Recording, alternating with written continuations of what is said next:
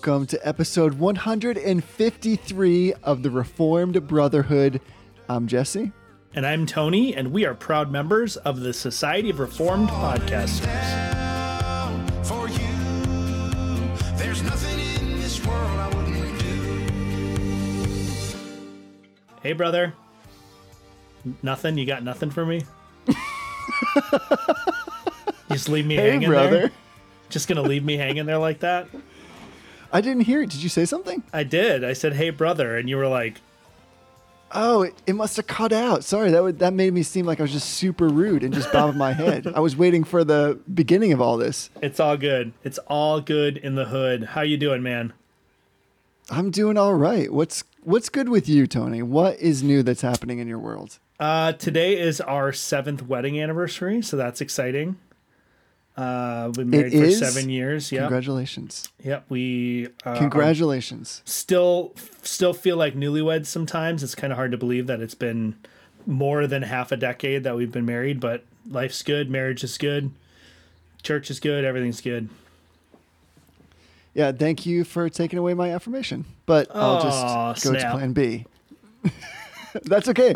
I wanted to affirm your marriage. I'm so glad that you're part of my family by way of marrying my sister. But again, just loving that we're also brothers in Christ, which is part of what started this whole epic journey to begin with. So it's true. I'm gonna affirm that, but I'll come in with something else when the time comes. Okay. Well, I think the time has come. Do you want me to go first? Give you a little time. Has it come? Yeah, go ahead. So I'm affirming a podcast called the Average Everyday Worship Leader Podcast. And have you ever heard of this podcast? I have heard of this. So it's not a Reformed podcast, so there's a strike against it.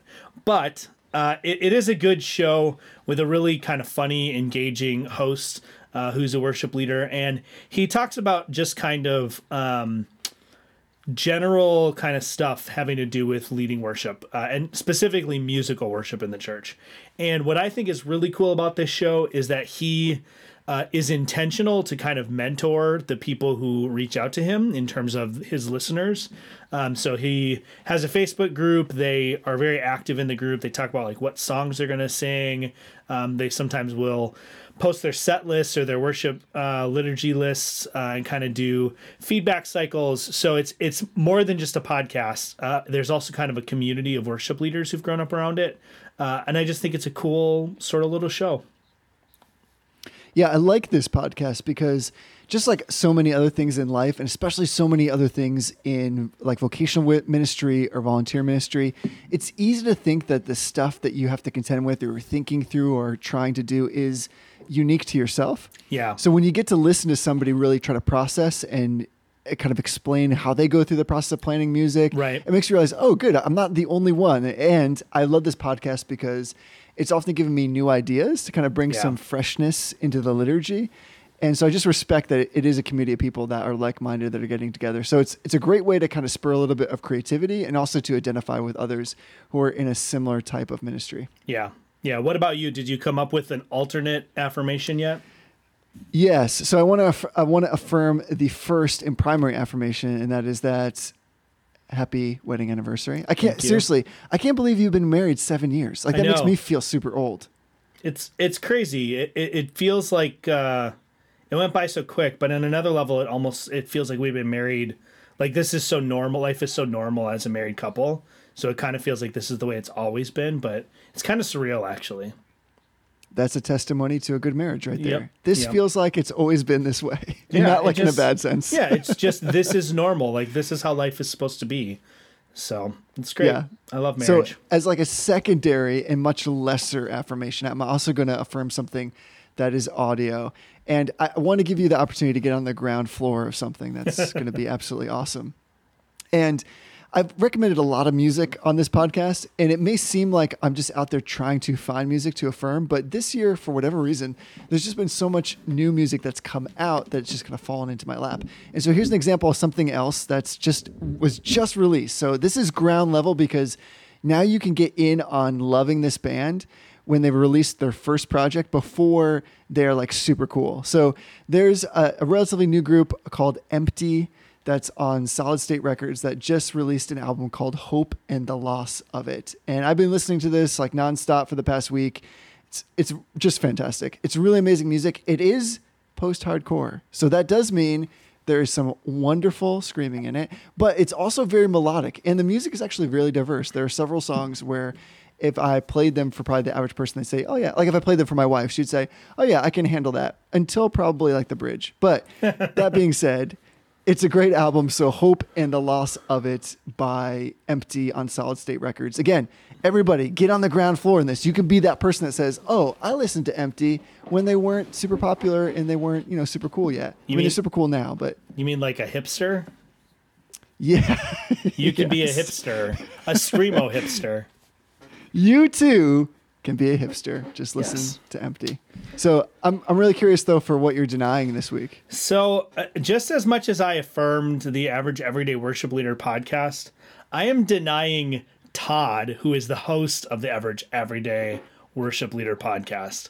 So my wife, Ashley, is an avid listener of this show. She frequently calls into the show. She frequently posts in the Facebook group. She's very active.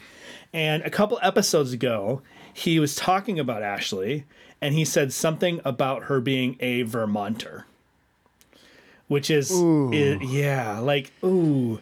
So we live in New Hampshire, and, every state has usually a bordering state that is their rival. So like there's, the Minnesota, Wisconsin rivalry. There's, like Alabama, Mississippi, there's those rivalries. But of all of the places that I've had experience, the Vermont, New Hampshire rivalry is a lot more intense than most. So I called in, I sent in a voicemail to Todd. It was very straightforward, very clear, explaining to him that he wounded my wife deeply when he said the wrong state, that he might as well have just stabbed her right in the heart. And he just continued. The next week, he referenced my voicemail, and he said something about hard Vermont winters. So, I mean, if he wants to throw down on a podcast war, I think we could probably make that happen. Oh, this is great. Let's draw the lines right here. The thing is, people are not, for the most part, going to understand exactly what you're talking about. But I would encourage everybody who's listening, who's like, what is the big deal? Think about whatever rivalry exists in your life, whether that's where you went to school and the rivalry of the school that you went to, or again, if you have some kind of like equivalent with the state. This is a super big deal because for a period of time, I worked in New Hampshire on the border, actually not far from where you work. Right. And I was doing financial advising. And one of the things I learned very quickly is you just don't want to guess that wrong. If you say to somebody that you presume they're from Vermont and they're from New Hampshire, or even vice versa, I was likely not to get any business. That's actually how strong this was. Yeah. So like you never want to presume where somebody was from. And partly that's because the states are like super different in their philosophy and their ideologies and their history. So, because New Hampshire is like the live free or die state, and Vermont tends to be a lot more liberal. So you just don't want to guess that wrong. So this is a real thing. The struggle on that is real. So I'm with you. I would not want anybody to say, oh, you're from Vermont originally. I would say, you kiss your mother with that mouth. I would definitely not be. I would definitely not take that lightly. Yeah, I mean, so like just to give a little example of the difference between the two, in New Hampshire, there was a proposal at one point that New Hampshire residents may somehow need to pay sales tax if they bought something out of state, and our governor was like, "Nope, we're never working with that state again. Get out of our state."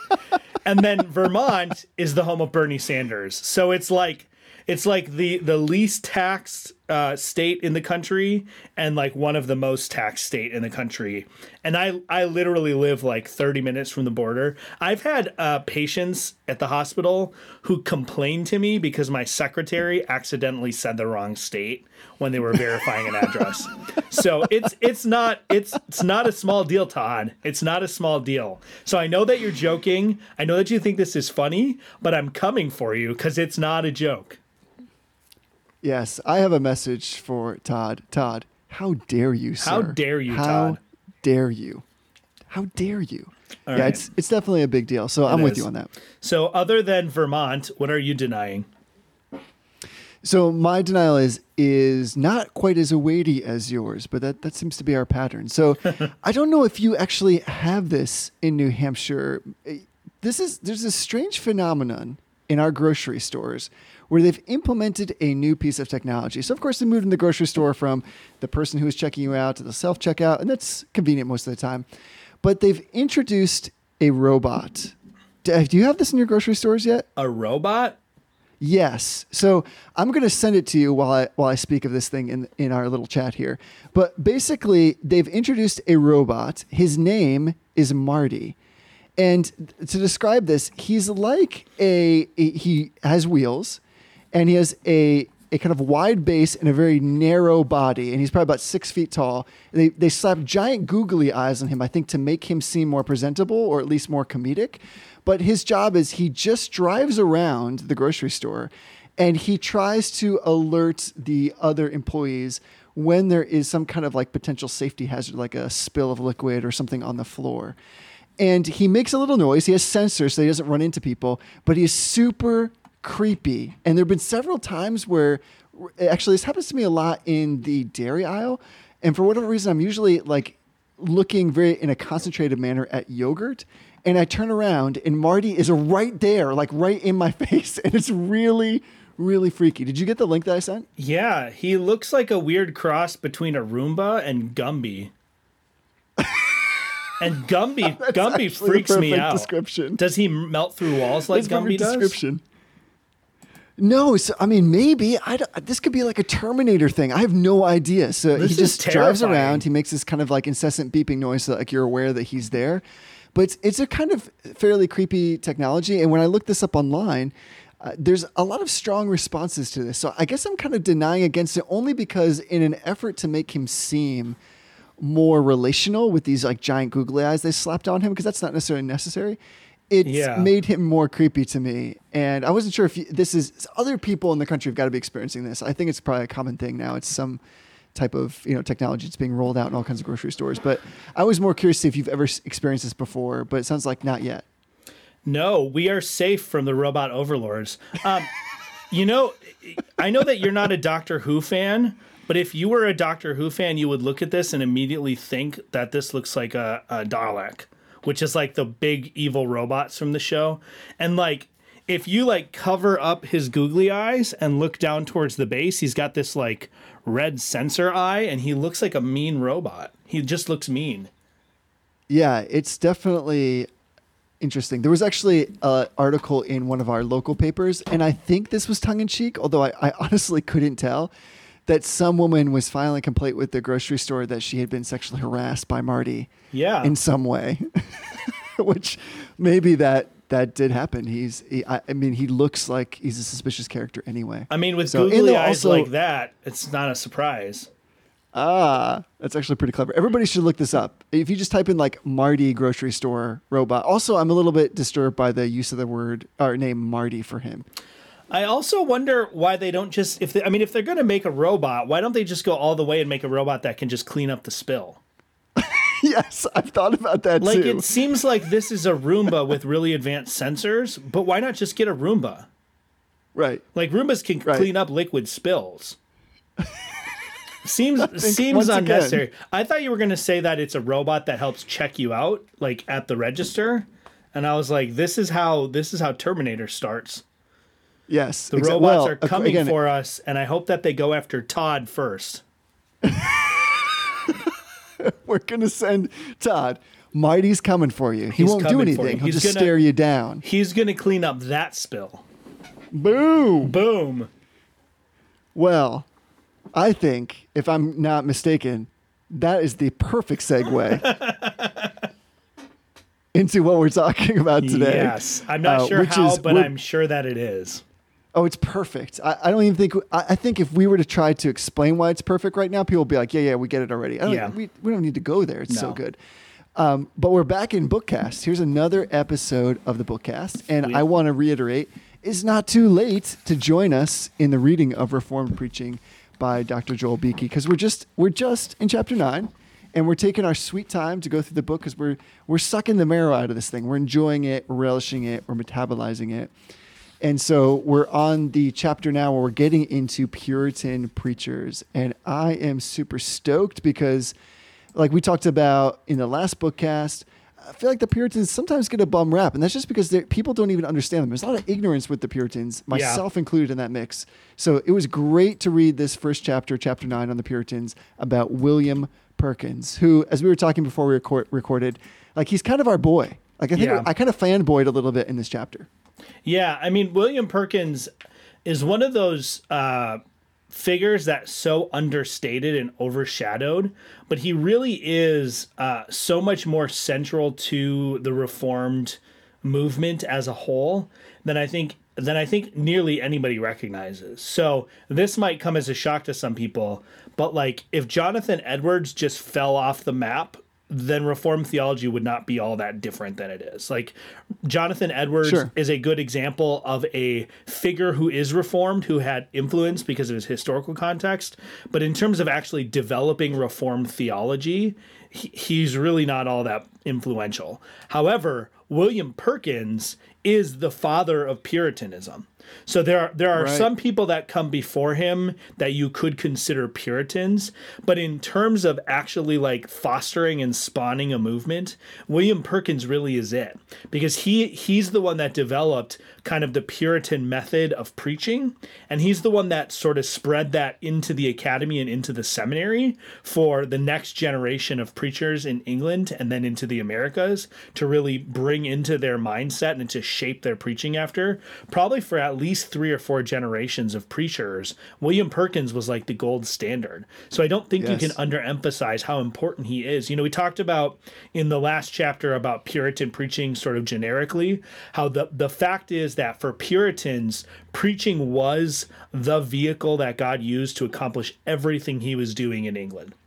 Whether it was personal transformation, cultural transformation, church reformation, political changes, everything that was being done in and by the Puritans, they sought to do it through the act of preaching, and that's how they worked. And William Perkins really is the one who sort of architected the model of preaching that really gave that shape and form. And I would argue that gave it its power, because Perkins' model is basically just preach the scriptures, right? Just teach what the scriptures do plainly and simply and consistently, and that will change lives. And I mean, that's so simple and straightforward, but all at the same time, it was also so revolutionary. Yeah, in fact, of Perkins, Beeke says he was the bridge between the Genevan Reformed thought of John Calvin and Theodore Beza, who we talked about, and like the English, and I would extend that to like the American Puritans who followed him. Right. So just to give like some sense of like really his influence, even in his own life, at the time of his death, Beeke notes that Perkins' writings in England were outselling those of Calvin, Beza, and Bullinger combined. Yeah. So even in his own lifetime, there was recognition that what he was doing by way of, I like what you said, kind of the grand architect of this Puritan style, that this had a heavy influence on the church at the time. And I would say, like, you know, subsequent his death, even still persists. Like, people quote his writing all the time. We've talked about The Art of Prophesying, which is one of his most famous works in terms of an actual text for how to approach the scriptures through preaching. That continues to impact people's lives. That continues to be almost like an eternal contemporary when it comes to trying to build the proper rubric in which to approach the scriptures by way of preaching. And what I think is really great about this chapter is I think there's sometimes when we pick up a book like this, there's wonderful anecdotes that we can learn about people. And what Beeke does a really good job at is thrusting us in, not just to these anecdotes, but into the person themselves and their convictions and the theology which is born out of their preaching. And so one of the things that I found really great is that this emphasis that Perkins had, and which Beeke draws out, of the centrality of sovereign grace in preaching. And this is where I think there's a lot for us to learn in the modern context, because Perkins believed that a biblical understanding of God's sovereign grace in predestination is vital for spiritual comfort and assurance. Yeah. And so predestination is the hope, it's the expectation, it's the guarantee of salvation for the true believer.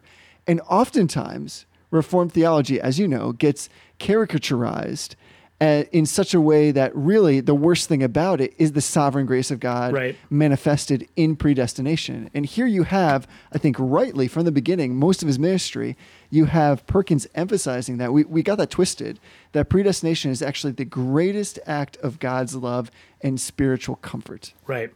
Yeah, and one thing before we really launch too far into actually talking about the chapter, that for one reason or another Dr. Beeke doesn't bring out is Jacob Arminius, in a lot of ways, was kind of a problem created by Theodore Beza, right? Arminius studied under Beza. In a lot of ways, Arminius was responding to what many, myself included, would call sort of an overemphasis in Beza's part on supralapsarianism. Beza takes what Calvin taught and he sort of kicks it up a notch into a place that I think probably goes a little too far. And so Arminius is a negative reaction to what I think was a mistake that Beza made in his theology. And so in a lot of ways, Perkins then comes along and becomes Arminius's primary opponent in the whole discussion. So Arminius, we think about Calvin versus Arminius, but they would not have had any, if at all, any interaction with each other. And Beza, once Arminius kind of goes off on his own direction, Beza doesn't interact with Arminius directly much at all. But because of the culture and the context with some of the political things going on, Perkins was actually in a much better position to have that head-to-head conflict with Arminius, and he really takes him to task in a lot of ways. And so Perkins, as a Reformed Calvinistic thinker, really is the person who approaches and addresses Arminian theology in England. And so in a very real sense, the fact that Arminian theology never really took hold in England in terms of Arminius proper and the Arminian Remonstrance, the reason it never took foothold there is largely because of the work and influence of William Perkins. So you can't underemphasize theologically enough how much the Presbyterian Calvinist tradition, and then obviously the Reformed Baptist tradition, which grows out of it, how much we, and I would say we, like you and I, represent in our own ways that British Presbyterian and Baptist tradition. And we really owe a debt of gratitude to William Perkins for standing up against that and doing so clearly and specifically and articulately that there really was no chance for Arminianism to become a thing in the British Isles, or in Scotland for that matter. So his role in the development and defense of Reformed theology in the Reformation and the Second Reformation, or the Dutch Reformation, really can't be overemphasized.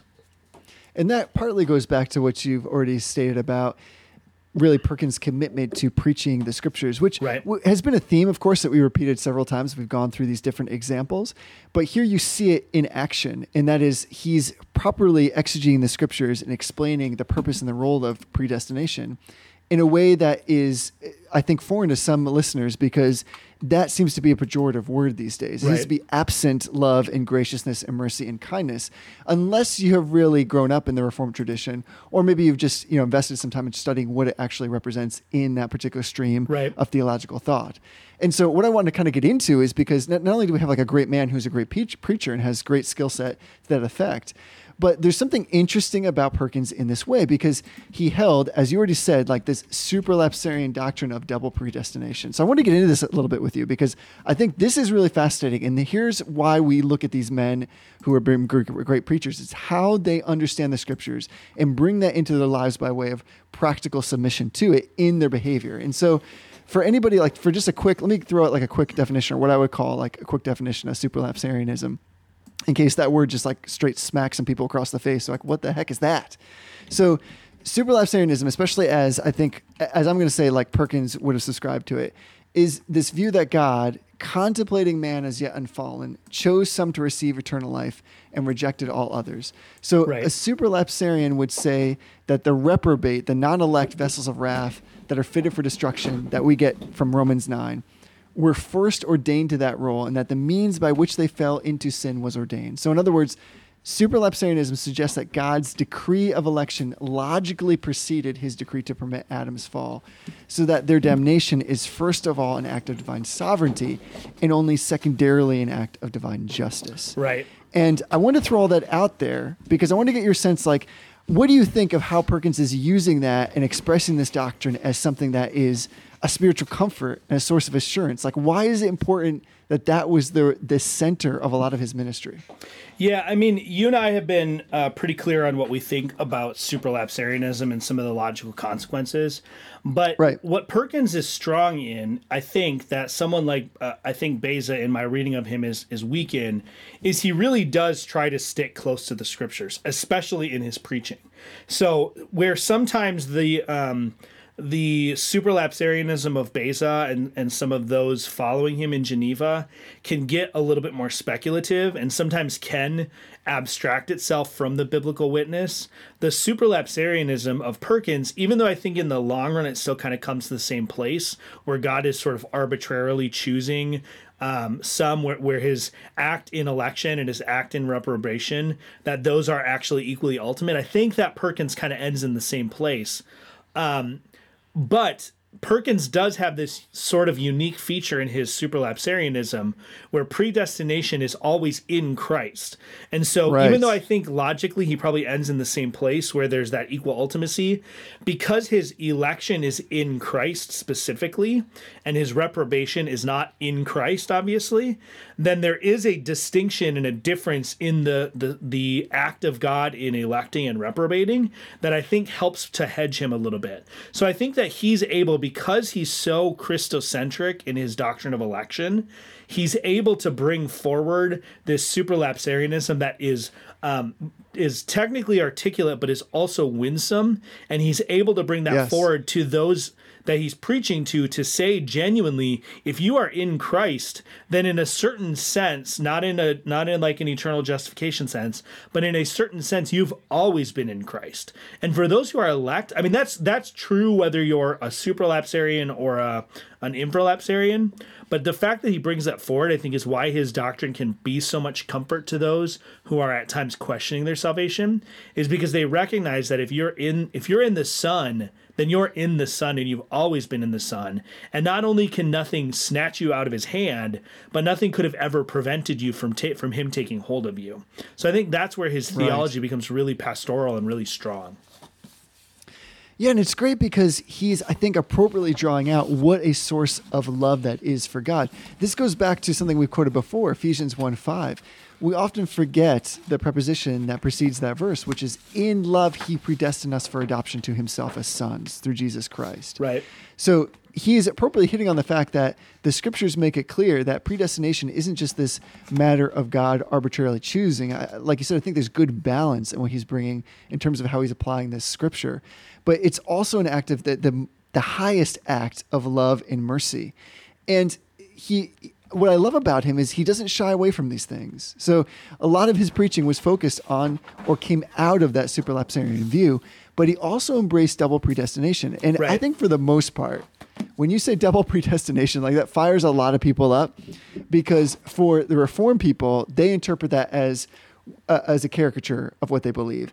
And for those that are Arminian or perhaps of other theological persuasion, they view that as, well, this is exactly the thing that's wrong with Calvinism in the Reformed tradition, is that you're saying God actively chooses to send some people and make them reprobate, send them to hell. And he actively chooses to save others, even if we're saying in Christ. Right. And so like in sharp contrast to that caricature of the double predestination that's seen in that positive schema, you have, I think, with Perkins, this more classic position of Reformed theology on predestination and double predestination. So under Perkins, what you get, and this is why he's just so great, so articulate about this, is predestination is double in that it involves both election and reprobation, but it's not symmetrical with respect to the mode of divine activity. I think that's like the critical thing we as Reformed people need to be able to express to people when they bring that argument against this, because a strict parallelism of operation is absolutely denied when we say that. Right. So instead we view predestination in terms of a positive-negative relationship. So what Perkins brings forward is this view that God from all eternity decrees some to election and positively intervenes in their lives to work regeneration and faith by a monergistic work of grace. And to the non-elect, God withholds this monergistic work of grace, passing them by and leaving them to themselves.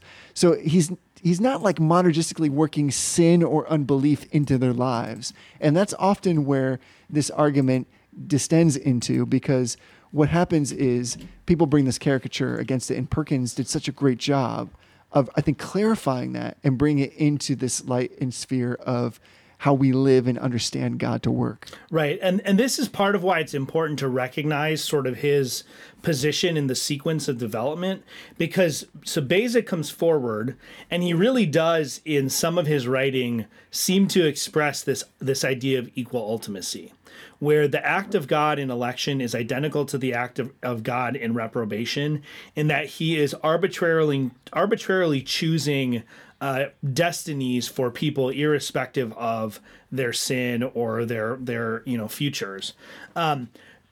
Arminius responds strongly to that, and for all it's worth, Arminius was a genius. Like, Arminius was not a dumb guy. He was a crisp scholar. Right. He understood for the most part what Beza was saying, and he brought forward a critique that basically says, well, that makes God his act in reprobating the same as his act in electing. And so Arminius, in responding to that critique of Beza's theology by Arminius, he develops this asymmetrical predestination model where the elect are chosen in Christ before the foundation of the world, right out of Ephesians 1 and 2.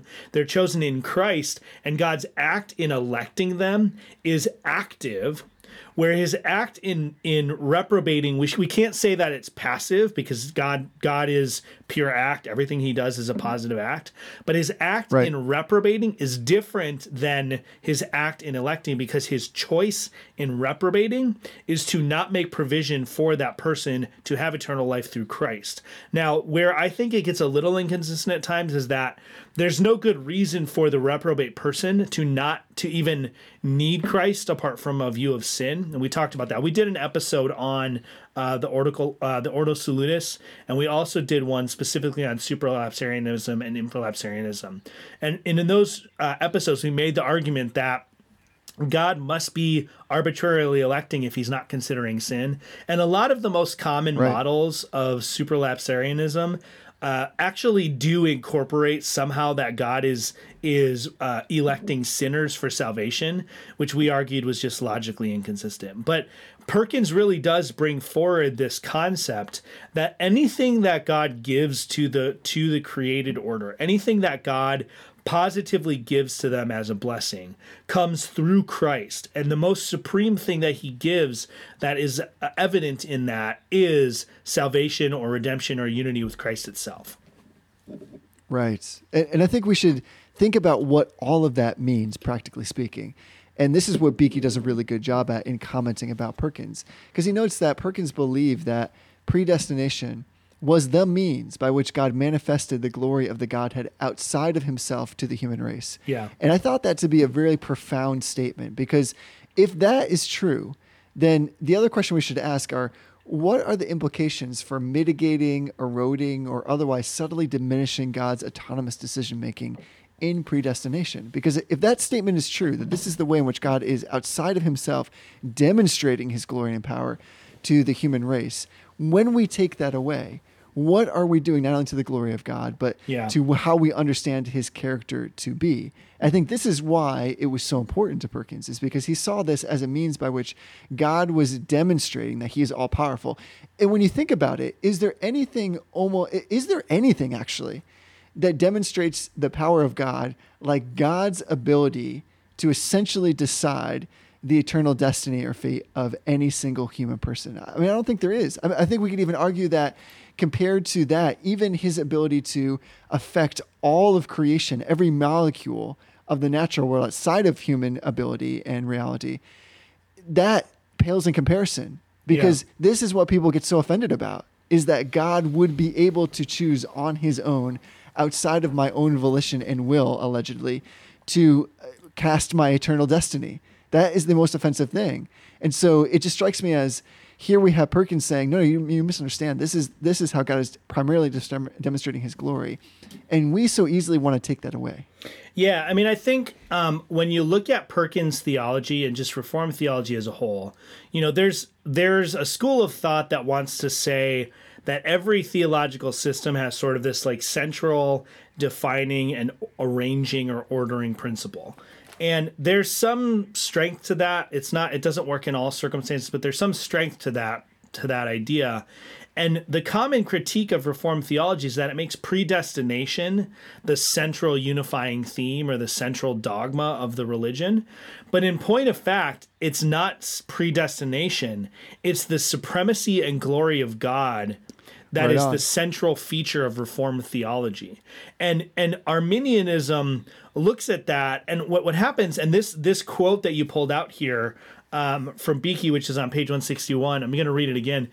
It says, Perkins believed that predestination is the means by which God manifests the glory of the Godhead outside of himself to the human race.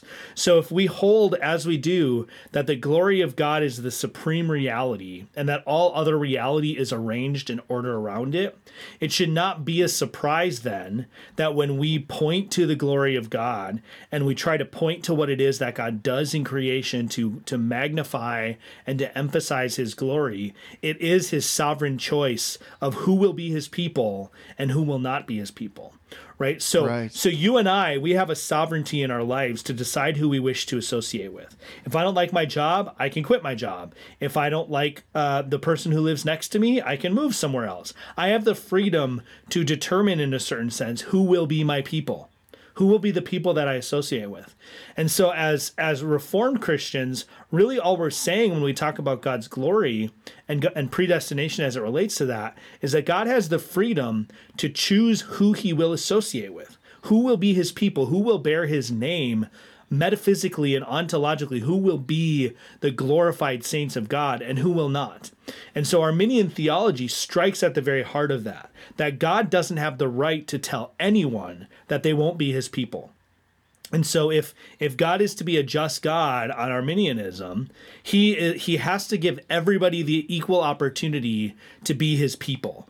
And we just don't recognize that anywhere else in the world that is what's required to be fair. If I invite one person to a party and I don't invite everybody to the party, we don't suddenly say, well, that's a fundamentally unjust principle. We recognize that as relatively autonomous beings, we have a right to choose who we wish to associate with and who we choose not to associate with. And so why we would rob God of that in order to somehow, well, here's the answer. We rob God of that in order to make ourselves the autonomous center of reality. Whereas Reformed theology has always articulated that God is the only autonomous central reality, and everything else, including who will be saved and who will not, is ordered around him and his glory, and he has a right to choose that. Right. And there's this issue as well, I think, as Perkins establishes, that it's not just, it is, of course, mainly about the sovereignty of God, but also he connects that with why, in a sense, do you think that God would do it this way? And that is, it's to demonstrate his glory. Because I've heard a lesser Arminian argument that says something to the extent of, well, I'm not debating that God is sovereign. In fact, he is actually sovereign over human destiny and fate, but he holds that sovereignty in abeyance so that he allows the human beings to choose whether or not to accept him. The problem with that, besides being illogical, is that what it breaks is if God's greatest goal, essentially, so to speak, is the manifestation of his glory, and the way that he manifests that glory is in his autonomy, then he would, by his own right, demonstrate that in the most profound sense, which is to show that his autonomy means that he can set the fate of human beings. Right.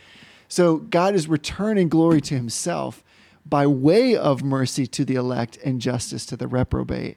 And so it's consistent with his character and therefore logically inconsistent that he would hold that in abeyance, because by doing that, it actually demonstrates less of his glory rather than more of it. Yeah. And so I think Perkins just does a really good job of drawing us into, by way of his preaching, this reality. And then he layers on top of that this sense where he's like, listen, you may have been taught that this was a bad thing. This is love. Yeah. Reprobation, even itself, lovingly urges the elect to seek further exercise of grace and to make their calling of election sure in Christ, to test yourselves. And for the ungodly, it moves them to examine themselves for marks of election. So I think part of what we're experiencing in our contemporary culture with respect to preaching in the evangelical sphere is a lack of understanding reprobation as something that is loving. And to your point, we just don't operate this way in any other place in life. We want this kind of God who is in control of all things, especially our eternal destiny. But I mean, I'm trying to think of other examples. Now they're just escaping me. But your example of like the party thing is really right on. And where do we get that sense of justice from? Where do we get the sense that like that autonomous decision is not of its own nature reflective of injustice? Yeah, and the other example that I can think of is, I'm a manager, and one of the tasks that I've been delegated by the institution that pays me is to make hiring decisions about who will work in my section. And so the first step of that is, I get a pool of candidates, and I look at the candidates and I make a decision about who's going to come in to do an interview and who I'm probably not even going to send an email to say that I'm not considering them. Like, honestly, you get so many candidates, you can't even email them all sometimes. And so I make a decision to bring someone in for interview. That is me exercising the sovereignty that has been delegated to me by my employer to make decisions about who will be an employee and who will not. And so for me to just be like, well, I'm actually going to let the candidates decide whether they work here, because I'm so loving and so generous that I'm going to bring all the candidates in and I'm going to tell them, well, if you want to work here, that's up to you. I'm not going to make the decision for you. I would be a terrible manager at that point. Like, I would be a bad manager. I would be abusing the authority that I have by neglecting to exercise it. And in a certain sense, the Arminian position wants to, on one hand, say God is so loving that he offers everybody a chance to come to salvation, but he's not quite loving enough to actually save everyone. Right. So, it's funny because people will talk about like, oh, well, God's a gentleman. He's not going to force himself on you. And that's fine. And that works fine when you picture the relationship here as one of a romantic interaction.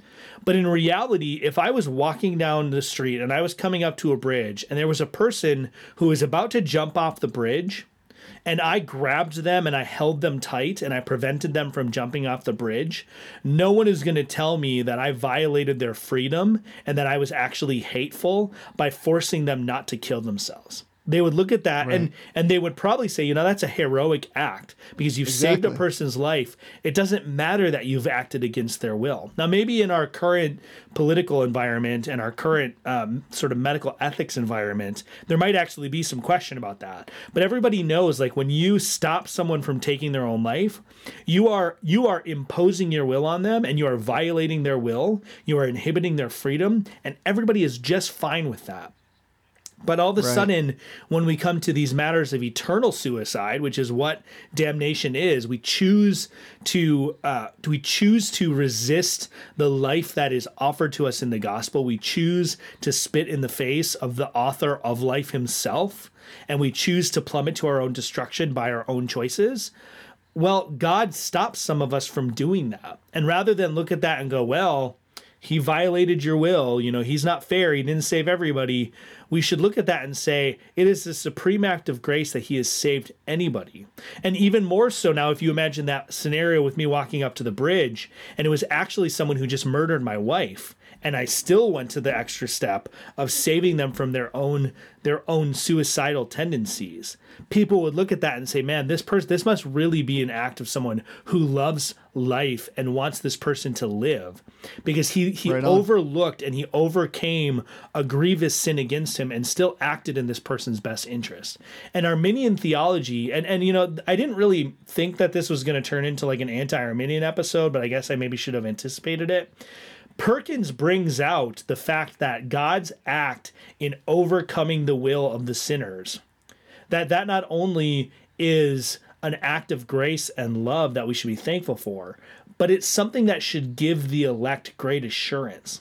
Because as I said earlier, it's not just that no one can snatch us out of the hand of Christ, but no one could have stopped Christ from taking hold of us in the first place. And that should give us assurance that if we are in Christ indeed, and we will never not be in Christ. I think that's actually legitimately a really good segue into, I think, a good way to wrap up our conversation with Perkins. And that's in this other theme that he really made central to all of his preaching. And that was effectual calling and faith. Yes. And I want to talk about this briefly because I think in this chapter, there was so much that stirred my heart toward encouragement in what Perkins represented here. And so I want to share a quote from page 162, So in the words of Perkins, the preaching of the word accomplishes two things. And here's the quote: the law showing a man his sin and punishment thereof, which is eternal death, and the gospel showing salvation by Christ Jesus to such as believe. And so here's this wonderful idea, like we talked about so many times. How do we bridge, or how do we come together with and coalesce the law and the gospel? The law, basically saying, is it wounds, it cuts, it hurts, it's deep, it pains us. And the gospel is this wonderful salve which binds up, which heals. And Yeah. so the product of effectual calling is saving faith, which Perkins defines, again on 162, as a miraculous and supernatural faculty of the heart, apprehending Christ Jesus, being applied by the operation of the Holy Ghost and receiving it to itself. Yeah. And so I love this because this is great clarification. Here is great preaching because it's clarifying for us that the object of faith is not the sinner. It's not his experience. It's not faith itself. It is in Christ Jesus alone. And it does not even have to be big, strong faith, because it's not about the size of the faith itself. This is sounding weird now, but it's about the one in whom we are trusting, about the Yeah. obedience in the person of Jesus Christ. Yes. Yeah.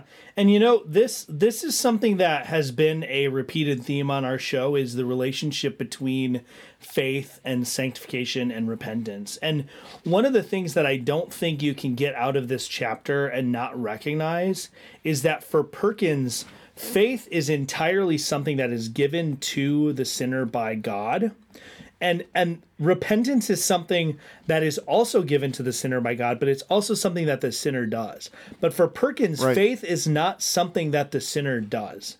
Faith is something that the sinner receives, and then that medium or that instrument is used by God to deliver or to bring about salvation. And so, Perkins has this golden chain, right? When we think about the concept of a reformed Ordo Salutis, what we really are thinking about is developed by Perkins. Now, it's not as though no one had talked about like the logical relationships between the steps or phases of relationship of salvation before, but Perkins, and I have with me the Works of William Perkins, Volume 6, which was edited by Dr. Beakey, published by Reformation Heritage Books, and they have a full like a 11 by 17-inch legal size replicate of his golden chain. And what's interesting is you can look up this diagram online. Repentance is way down on the Ordo Salutis. So, you and I have kind of come down that repentance and faith are kind of flip sides of the same coin, and justification is kind of the edge of that coin, right? So you have faith on one side, justification is sort of happens logically between them, and then repentance happens immediately on the other side. But if you look at it, Perkins has effectual preaching and hearing, the mollifying of the heart, faith, which all falls under effectual calling. And then he has remission of sin, imputation of righteousness, which falls under justification. And then he has mortification and vivification, which falls under sanctification. And he subdivides vivification to include repentance. So repentance not only is not prior to justification, it's actually sort of on the tail end of sanctification, logically speaking. Because you have to die to sin in order to come alive to Christ in sanctification. And repentance actually comes at the very end of the sanctification concept in the Ordo Salutis for Perkins. And this is why it's important, is that for Perkins, he was very keen to make sure that justification, the reception of Christ's righteousness by the redeemed sinner, is absolutely, utterly an act of God and not in any sense an act of the person being redeemed. And so Amen. That's part of why he highlights and lands on predestination so firmly, is because from the very beginning of our salvation, which began in eternity past, when God predestined us in Christ before the foundation of the world for unity and communion with Christ, that unfolds in time in Christ taking responsibility and making sure that we become united to him through faith. And in that union, that's where justification occurs. But then after that union has occurred, logically speaking, not necessarily temporally, after that union has occurred and justification has taken place, then we come to life in Christ, and that's when we repent. We repent as new life sinners, as in those who have received new life. That's when we repent, not prior to union with Christ, not prior to justification, but after we have already been made alive in Christ is when we repent, logically speaking.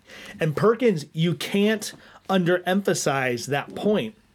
And here's why I think it's crucial for us to understand, is because in the Reformed tradition, right, there are those in the Reformed tradition.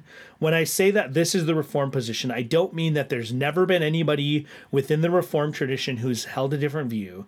But within the Reformed tradition, repentance has been placed within sanctification consistently in order to preserve the utter monergism that happens in justification. Because if we as a creature repent, and that in some sense causes or contributes to our justification, then justification is no longer monergistic. And now justification has become a shared work between God and the creature. Now, sanctification is not necessarily a shared work between God and the creature. And that's why I think it's really important. That's why this chart that Perkins has is so interesting, is that although repentance is attached to vivification for him, and he defines sanctification as sort of the combination of mortification and vivification, repentance is attached to that, but it doesn't actually fall under that category. So he subdivides repentance out, not as part of sanctification, but as a consequence of sanctification. And I think that that's so important, because our assurance is in the acts of Christ, not in what he enables us to do, not in the good works that are wrought out of our sanctification, but in the fact that in Christ we are justified and sanctified. We know for sure that we'll be glorified. And because of all those things, these good works, including repentance, naturally and necessarily flow out of it.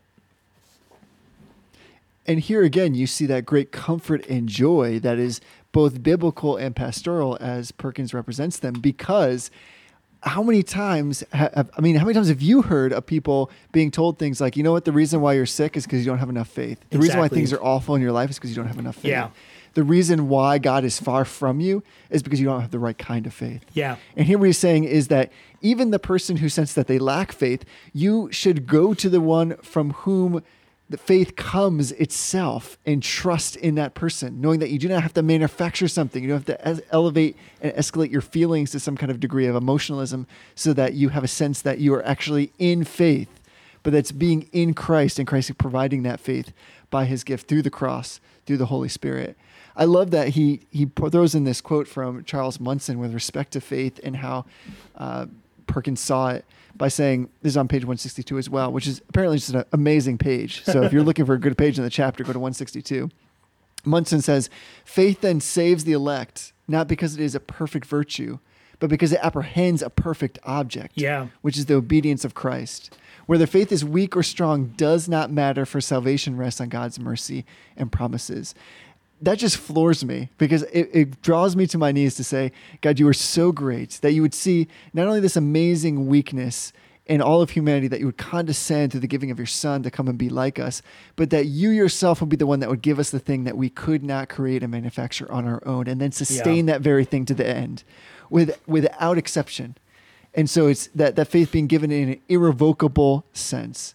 And so this is the great value of Perkins' preaching, because it seems like on the face that there's what we've talked about here can come into this realm of, well, it's just a lot of complicated theology. And at the end of the day, it's really not. It's that God is sovereign and in control, that he is the progenitor of faith, and that he holds us in his hand until the very end. And so Perkins understood that and preached that because he was rooted in this theology in a deep way. And when we rip up those roots, or when we have shallow roots, what we inevitably get is shallow preaching, which leads to shallow living, confusion, fear, disregard for God. And we have so much of that in our just modern culture. You know, incidentally, if you want to do something really super cool, and this came to my mind as you were talking about the golden chain, which is referenced in this particular chapter, you can actually go to puritanpublications.com. And why wouldn't you? So let me just say it this way. You should go to puritanpublications.com. And one of the things you can do once you're there is you can actually order a print of this golden chain, or at least, like you said, go and check it out. Go find the image for this because it's exceptional.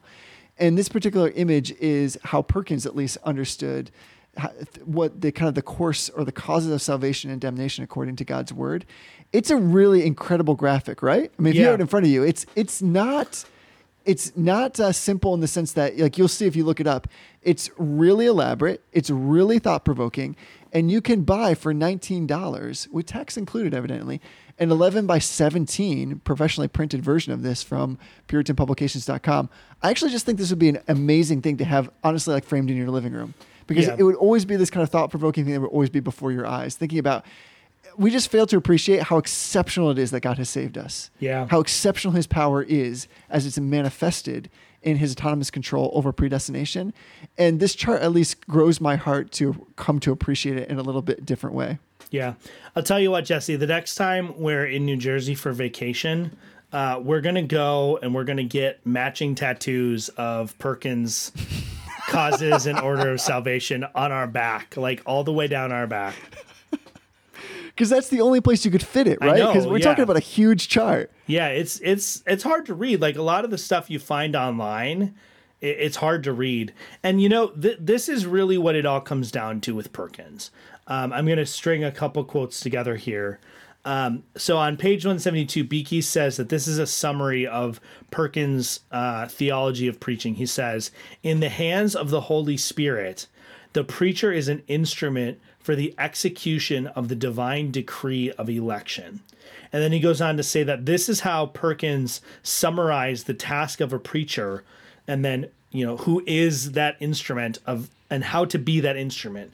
He says this is Perkins. This is the sum of the sum. So like the ultimate summary, preach one Christ, by Christ, to the praise of Christ. And if you do that, Amen. according to Perkins, that preaching will be efficacious to bring about the salvation of the elect, because God has empowered you as a duly ordained minister of the word to be that instrument of the Holy Spirit. And when that instrument of the Holy Spirit preaches Christ by Christ to the praise of Christ, that preaching is effectual unto salvation in a way that nothing else can be. That's beautiful. I mean, like you said earlier, it almost goes back to this idea of just simply preaching the scriptures. Yep. And yet, one of the things that's been a common theme that we've talked about is this proclivity to want to try to adorn the scriptures when it comes to actual preaching and the proclamation of the scriptures on the Lord's Day, is somehow trying to feel like we need to dress them up to make them a little bit more entertaining, to have something clever and witty, to come up with a really good mental hook.